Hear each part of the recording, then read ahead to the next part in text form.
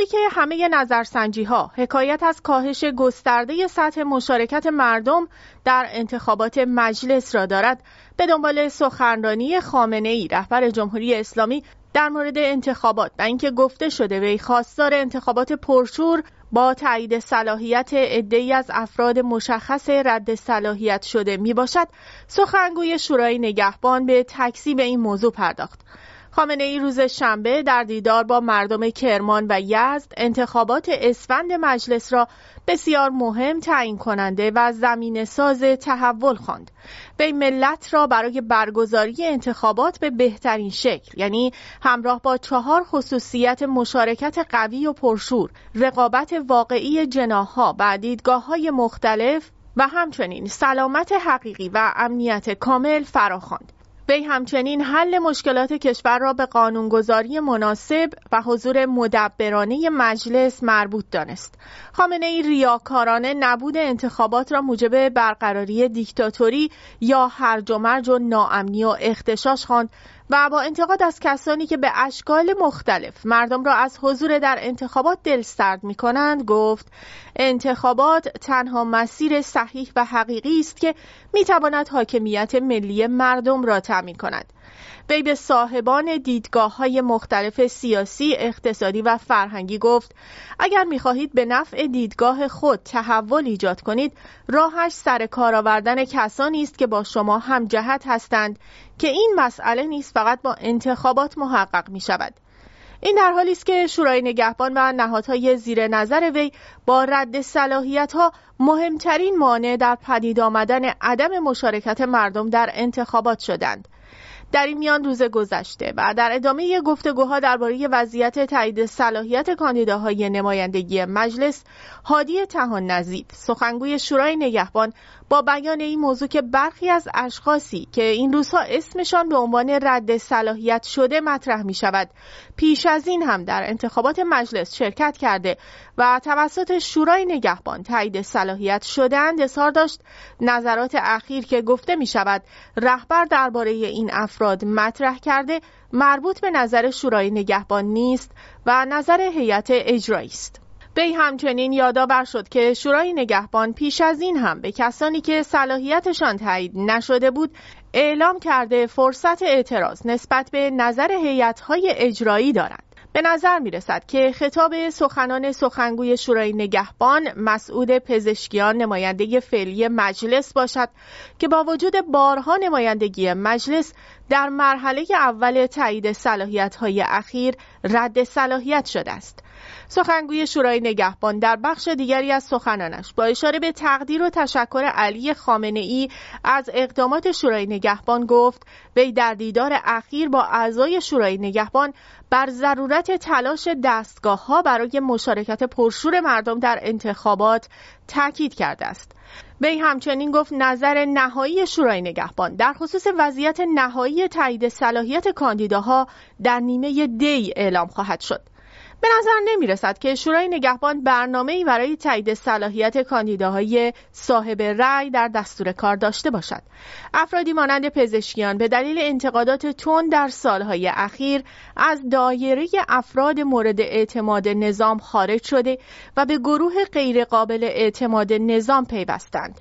نظام در سالهای اخیر ترجیح می‌دهد که به جای آنکه اجازه دهد افراد منتقد در جایگاه‌های قانونگذاری و سیاستگذاری قرار بگیرند، می‌خواهد افرادی در این جایگاه‌ها باشند که بتواند حمایت آنها از خود را تضمین کند. در این میان خامنه‌ای بعد از آنکه مهلت ثبت نام کاندیداها گذشته، اکنون به مشارکت انتخابات توصیه می‌کند، در حالی که مشخص است خودش مهندسی محدودسازی مجلس را گذاشته و انتخابات ریاست جمهوری را طراحی کرده است. این در حالی است که در مورد رد صلاحیت‌ها در انتخابات مجلس خبرگان سکوت کرده، چون به مسئله جانشینی ارتباط دارد.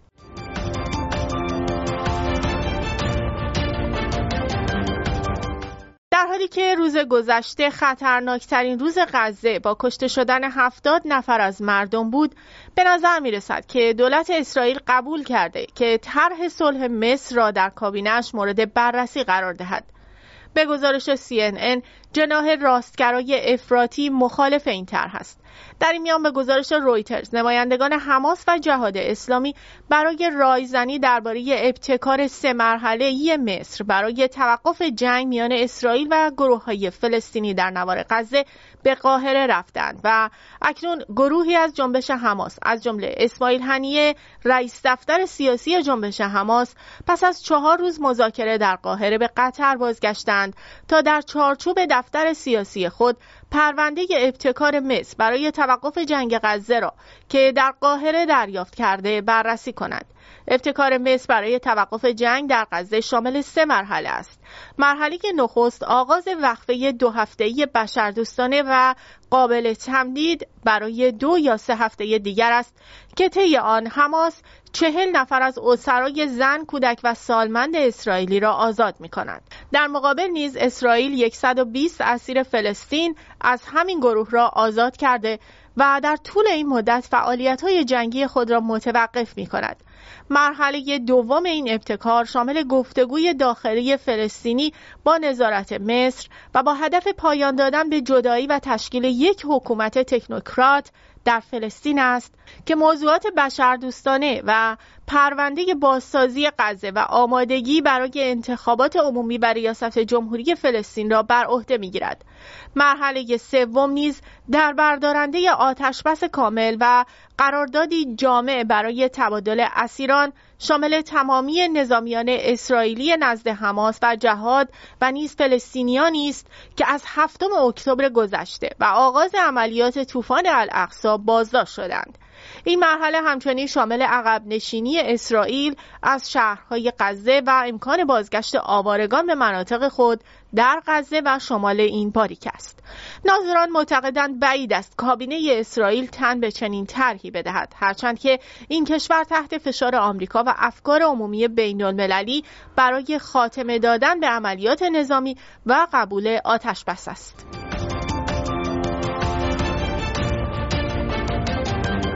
از ابتدای انقلاب 57 جمهوری اسلامی با تأسیس نهضت سوادآموزی به ظاهر تلاش کرده تا بیسوادی را ریشه‌کن کند، اما در عمل با عدم ادامه تحصیل بسیاری از افراد لازم التعلیم، تلاش‌ها برای ریشه‌کن شدن بیسوادی از ایران ناکام مانده است.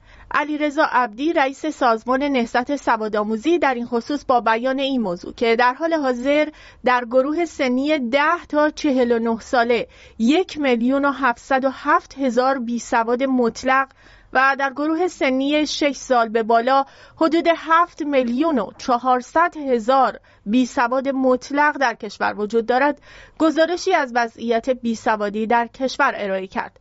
عبدی همچنین با بیان این موضوع که در اعداد اعلام شده کمی تفاوت وجود دارد، دلیل این اختلاف را عدم دقت در خود اظهاری سواد عنوان کرد و اظهار داشت اگر آمارها در این خصوص به سمت ثبتی محور شدن برود، آمارها هم دقیق تر خواهد شد. به گفته عبدی، افراد بیسواد که اتباع افغانستان را نیز شامل می شود، از کلاس‌های سوادآموزی استفاده می کنند. جمهوری اسلامی سالهاست به جای اینکه تلاش خود را بر باسواد کردن افراد لازم التعلیم متمرکز سازد، بر تقویت نهضت سوادآموزی متمرکز شده و می‌کوشد تا افرادی را که بیسواد مانده‌اند باسواد کند. اما سیاست‌های معیشتی و اقتصادی حکومت عملاً باعث ترک تحصیل محصلان شده است. این در حالی است که اگر جمهوری اسلامی به جای برنامه ریزی برای تقویت نهضت سوادآموزی اجباری بودن آموزش را در دستور کار قرار دهد، میزان بیسوادی کاهش جدی پیدا خواهد کرد.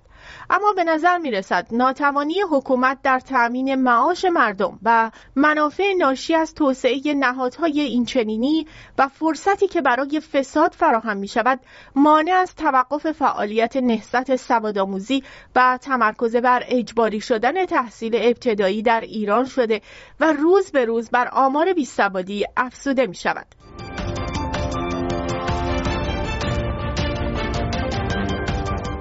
در حالی که حکومت جمهوری اسلامی حاضر به انجام هیچ رفراندومی در مورد مسائل کشور نیست و خامنه‌ای انجام رفراندوم را رد کرده، اکنون رئیسی در کنفرانس فلسطین در تهران که با حضور نمایندگان کشورهای مختلف جهان اسلام برگزار می شود، خواستار انجام رفراندوم برای حل مسئله فلسطین شد که نشان دهنده فریبکاری کامل حکومت است. وی با بیان اینکه آمریکایی‌ها با ادعای دموکراسی اولین و بزرگترین ناقض دموکراسی در جهان هستند گفت: آمریکایی‌ها برای آینده غزه نقشه نکشند، چرا که آینده این منطقه به دست مردمان و دولت قانونی آن رقم خواهد خورد. وی گفت کشتار گسترده زنان و کودکان و ویرانی خانه و کاشانه مردم مایه تأسف عمیق است، اما از آن بالاتر حمایت‌های بیچون و چرای کشورهای مدعی حقوق بشر همچون آمریکا و چند کشور غربی از این جنایات است. تأسف بالاتر نیز ناکارآمدی همه سازمان‌های بین‌المللی مدعی در برابر آنچه در غزه می‌گذرد است. این در حالی است که خود رئیسی از مهمترین ناقضان حقوق بشر به خاطر مشارکت در اعدام‌های چند هزار نفری در سال 1367 می باشد. وی مدعی شد که بشریت باید برای شکل دهی به یک نظم نوین جهانی اندیشه کند و این دست نشست‌های فکری و هماندیشی باید برای شکل دادن به نظم نوین جهانی مساعدت، همکاری و تلاش جدی داشته باشد. این سخنان نشان دهنده آن است که حکومت هیچ درکی از تغییرات جهانی و نظم‌های کنونی آن ندارد. وی در مورد فلسطین گفت: طبق هیچ اصل حقوقی تداوم اشغالگری را مشروع و به اشغالگر حق مالکیت نمی‌دهد، بلکه راهکار رفع اشغالگری اخراج مجازات و اجبار اشغالگر به پرداخت خسارت است. رئیسی با تاکید بر اینکه حمایت از آزادی فلسطین سیاست قطعی جمهوری اسلامی ایران بوده که همواره از سوی رهبران کلیت جمهوری اسلامی اعلام شده گفت: آمریکایی‌ها بارها تلاش کردند مسئله فلسطین را پشت میزهای مذاکره حل و فصل کنند، اما اسرائیل قراردادهایی چون اسلو، کمپ دیوید و شرم الشیخ را هم که به آنها معتقد شده بود نقض کرد و بیش از 400 بیانیه و قطعنامه ایرانی است که علیه این رژیم صادر شده نادیده گرفته است. وی در ادامه به ابتکار رهبر جمهوری اسلامی برای حل مسئله فلسطین با راه حل دموکراتیک مراجعه به آرای فلسطینیان اشاره کرد و گفت: معتقدیم راه حل عادلانه حل مسئله فلسطین مراجعه به آرای عمومی ملت فلسطین، اعم از مسلمان، مسیحی و یهودی است. و این راه را دموکراتیک ترین روش حل مسئله فلسطین دانست. جمهوری اسلامی خود علیرغم اعتراضات متعدد مردم و حتی درخواست رئیس جمهورهایش از جمله حسن روحانی حاضر نشد در مورد هیچ مسئله‌ای به نظر مردم مراجعه کند، مضافاً بر اینکه انتخابات هم عملاً تبدیل به انتصابات شده است و در چنین وضعی شعارهای رئیسی در مورد فلسطین صرفاً اقدامی فریبکارانه است.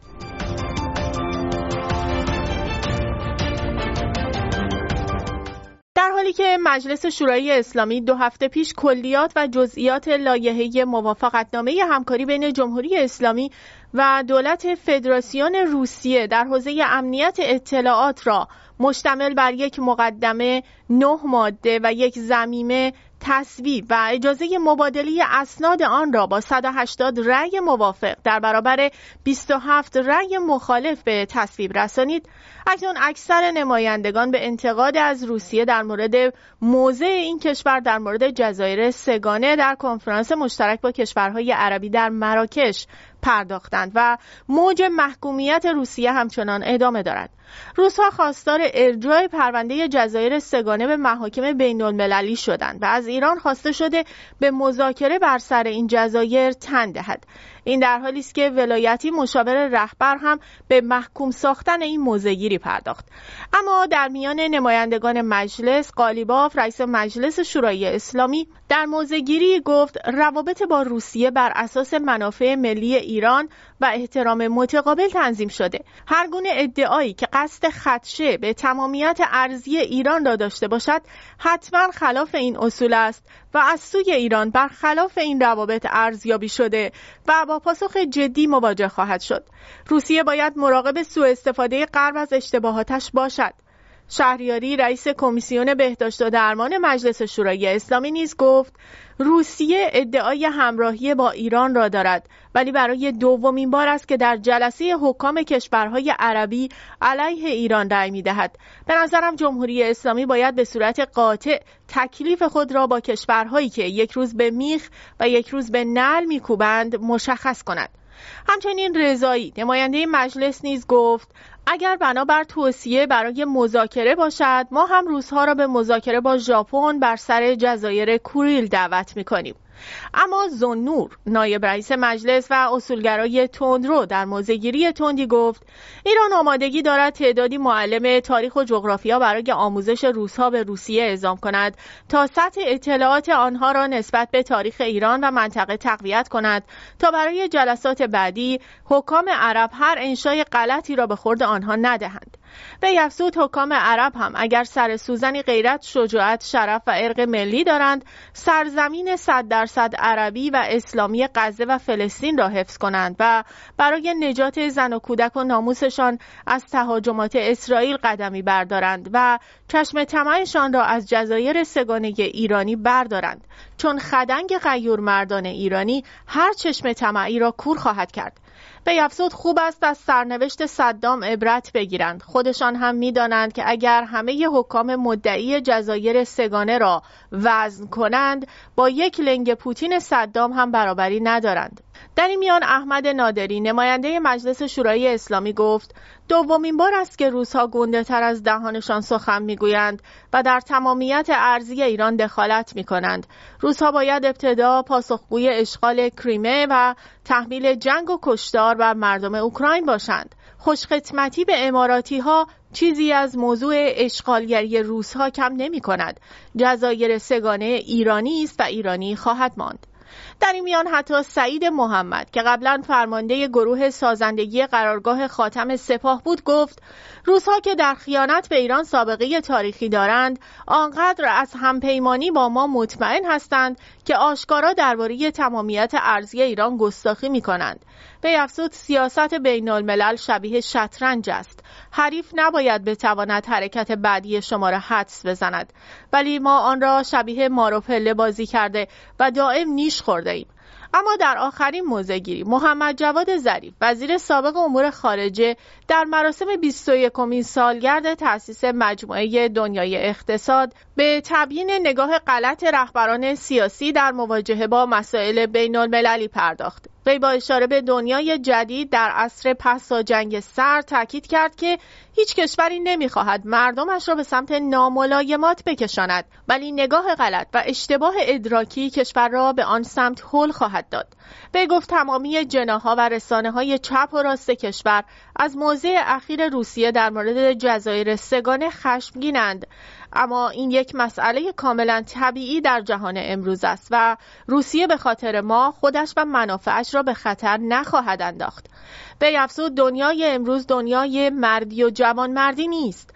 اگر ما با دیدگاه غلط امتیازات و فداکاری‌های بیش از حدی را تقدیم روسیه کردیم، نباید توقع رفتار مشابه مسکو را داشته باشیم. جمهوری اسلامی هنوز متوجه نشده که عدم توازن روابط با غرب مهمترین دلیل این نوع موضع‌گیری‌ها از سوی روسیه است. این در حالی است که در مورد جنگ اوکراین ایران متهم است که به حمایت از روسیه به این کشور پهپاد ارسال کرده است. خسارت‌های رابطه با روسیه و خیانت روسیه به ایران موضوعی است که امروزه حتی اصولگرایان را نیز متوجه خود ساخته است.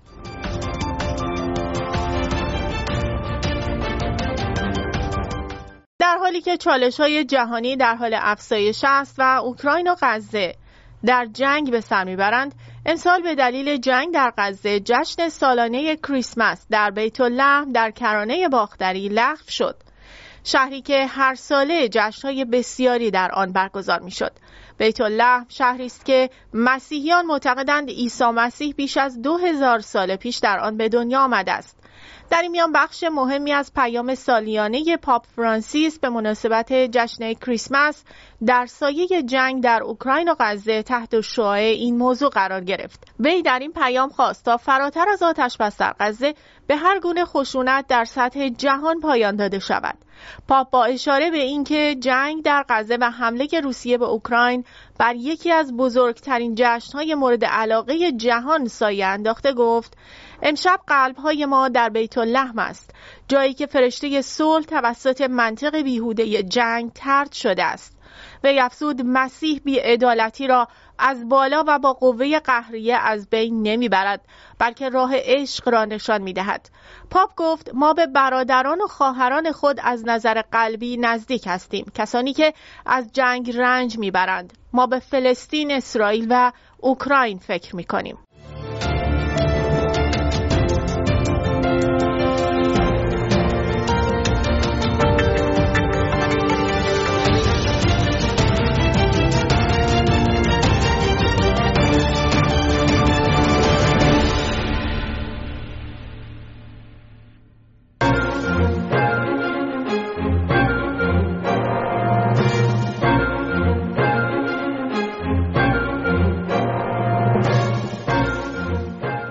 خبرگزاری اسوشیتد پرس در گزارشی می‌نویسد نیروی دریایی ایران موشک‌های کروز پیشرفته را به زرادخانه خود اضافه می‌کند. این خبرگزاری به نقل از تلویزیون جمهوری اسلامی می‌نویسد که موشک‌های کروز طلایه و نصیر در بندر کنارک با برد 1400 کیلومتر به زرادخانه ارتش جمهوری اسلامی اضافه شده است. این خبرگزاری می‌نویسد ماه گذشته یک کشتی کانتینری متعلق به 1 میلیاردر اسرائیلی مورد حمله یک پهپاد مشکوک ایرانی در اقیانوس هند قرار گرفت. رژیم ایران هر از گاهی شلیک آزمایشی، تولید و راه‌اندازی تجهیزات نظامی جدیدی را اعلام می‌کند که به طور مستقل قابل تایید نیستند. جمهوری اسلامی میگوید انباری از انواع موشک‌ها تا برد 2000 کیلومتر را دارد که میتواند به دشمن اصلی خود یعنی اسرائیل و همینطور پایگاه‌های امریکا در منطقه برسند. در همین رابطه شبکه خبری CNN می‌نویسد یک مقام وزارت دفاع امریکا گفته که یک نفتکش شیمیایی در اقیانوس هند مورد اصابت یک پهپاد تهاجمی از سوی رژیم ایران قرار گرفته است. به نوشته CNN این هفتمین حمله به کشتی‌های تجاری از سوی رژیم جمهوری اسلامی از سال 2021 به این سوست. این کشتی متعلق به ژاپن و هلند بوده و تحت پرچم لیبریا در اقیانوس هند فعالیت می‌کرده است. بر اساس بیانیه وزارت دفاع امریکا، پهپادی که در این حمله مورد استفاده قرار گرفته از نوع یک طرفه بوده که تنها برای هجوم به هدف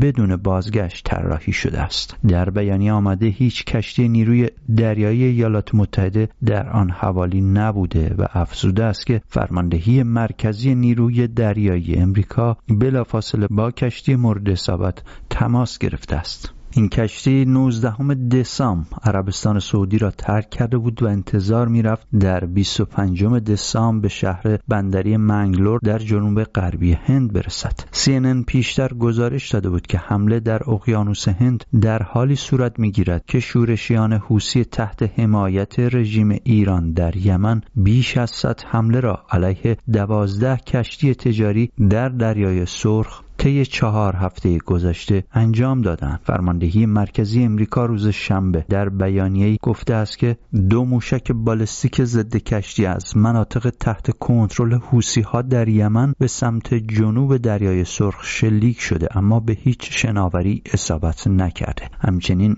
ناوشکن USS لابون 4 پهپاد را که قصد حمله به این ناوشکن را داشتند سرنگون کرده است. به نوشته CNN در حالی که حملات مکرر از یمن به سمت کشتی‌های تجاری در دریای سرخ صورت می‌گرفته، حمله دیگری نیز در اقیانوس هند و از طریق یک پهپاد به یک کشتی تجاری صورت گرفته است.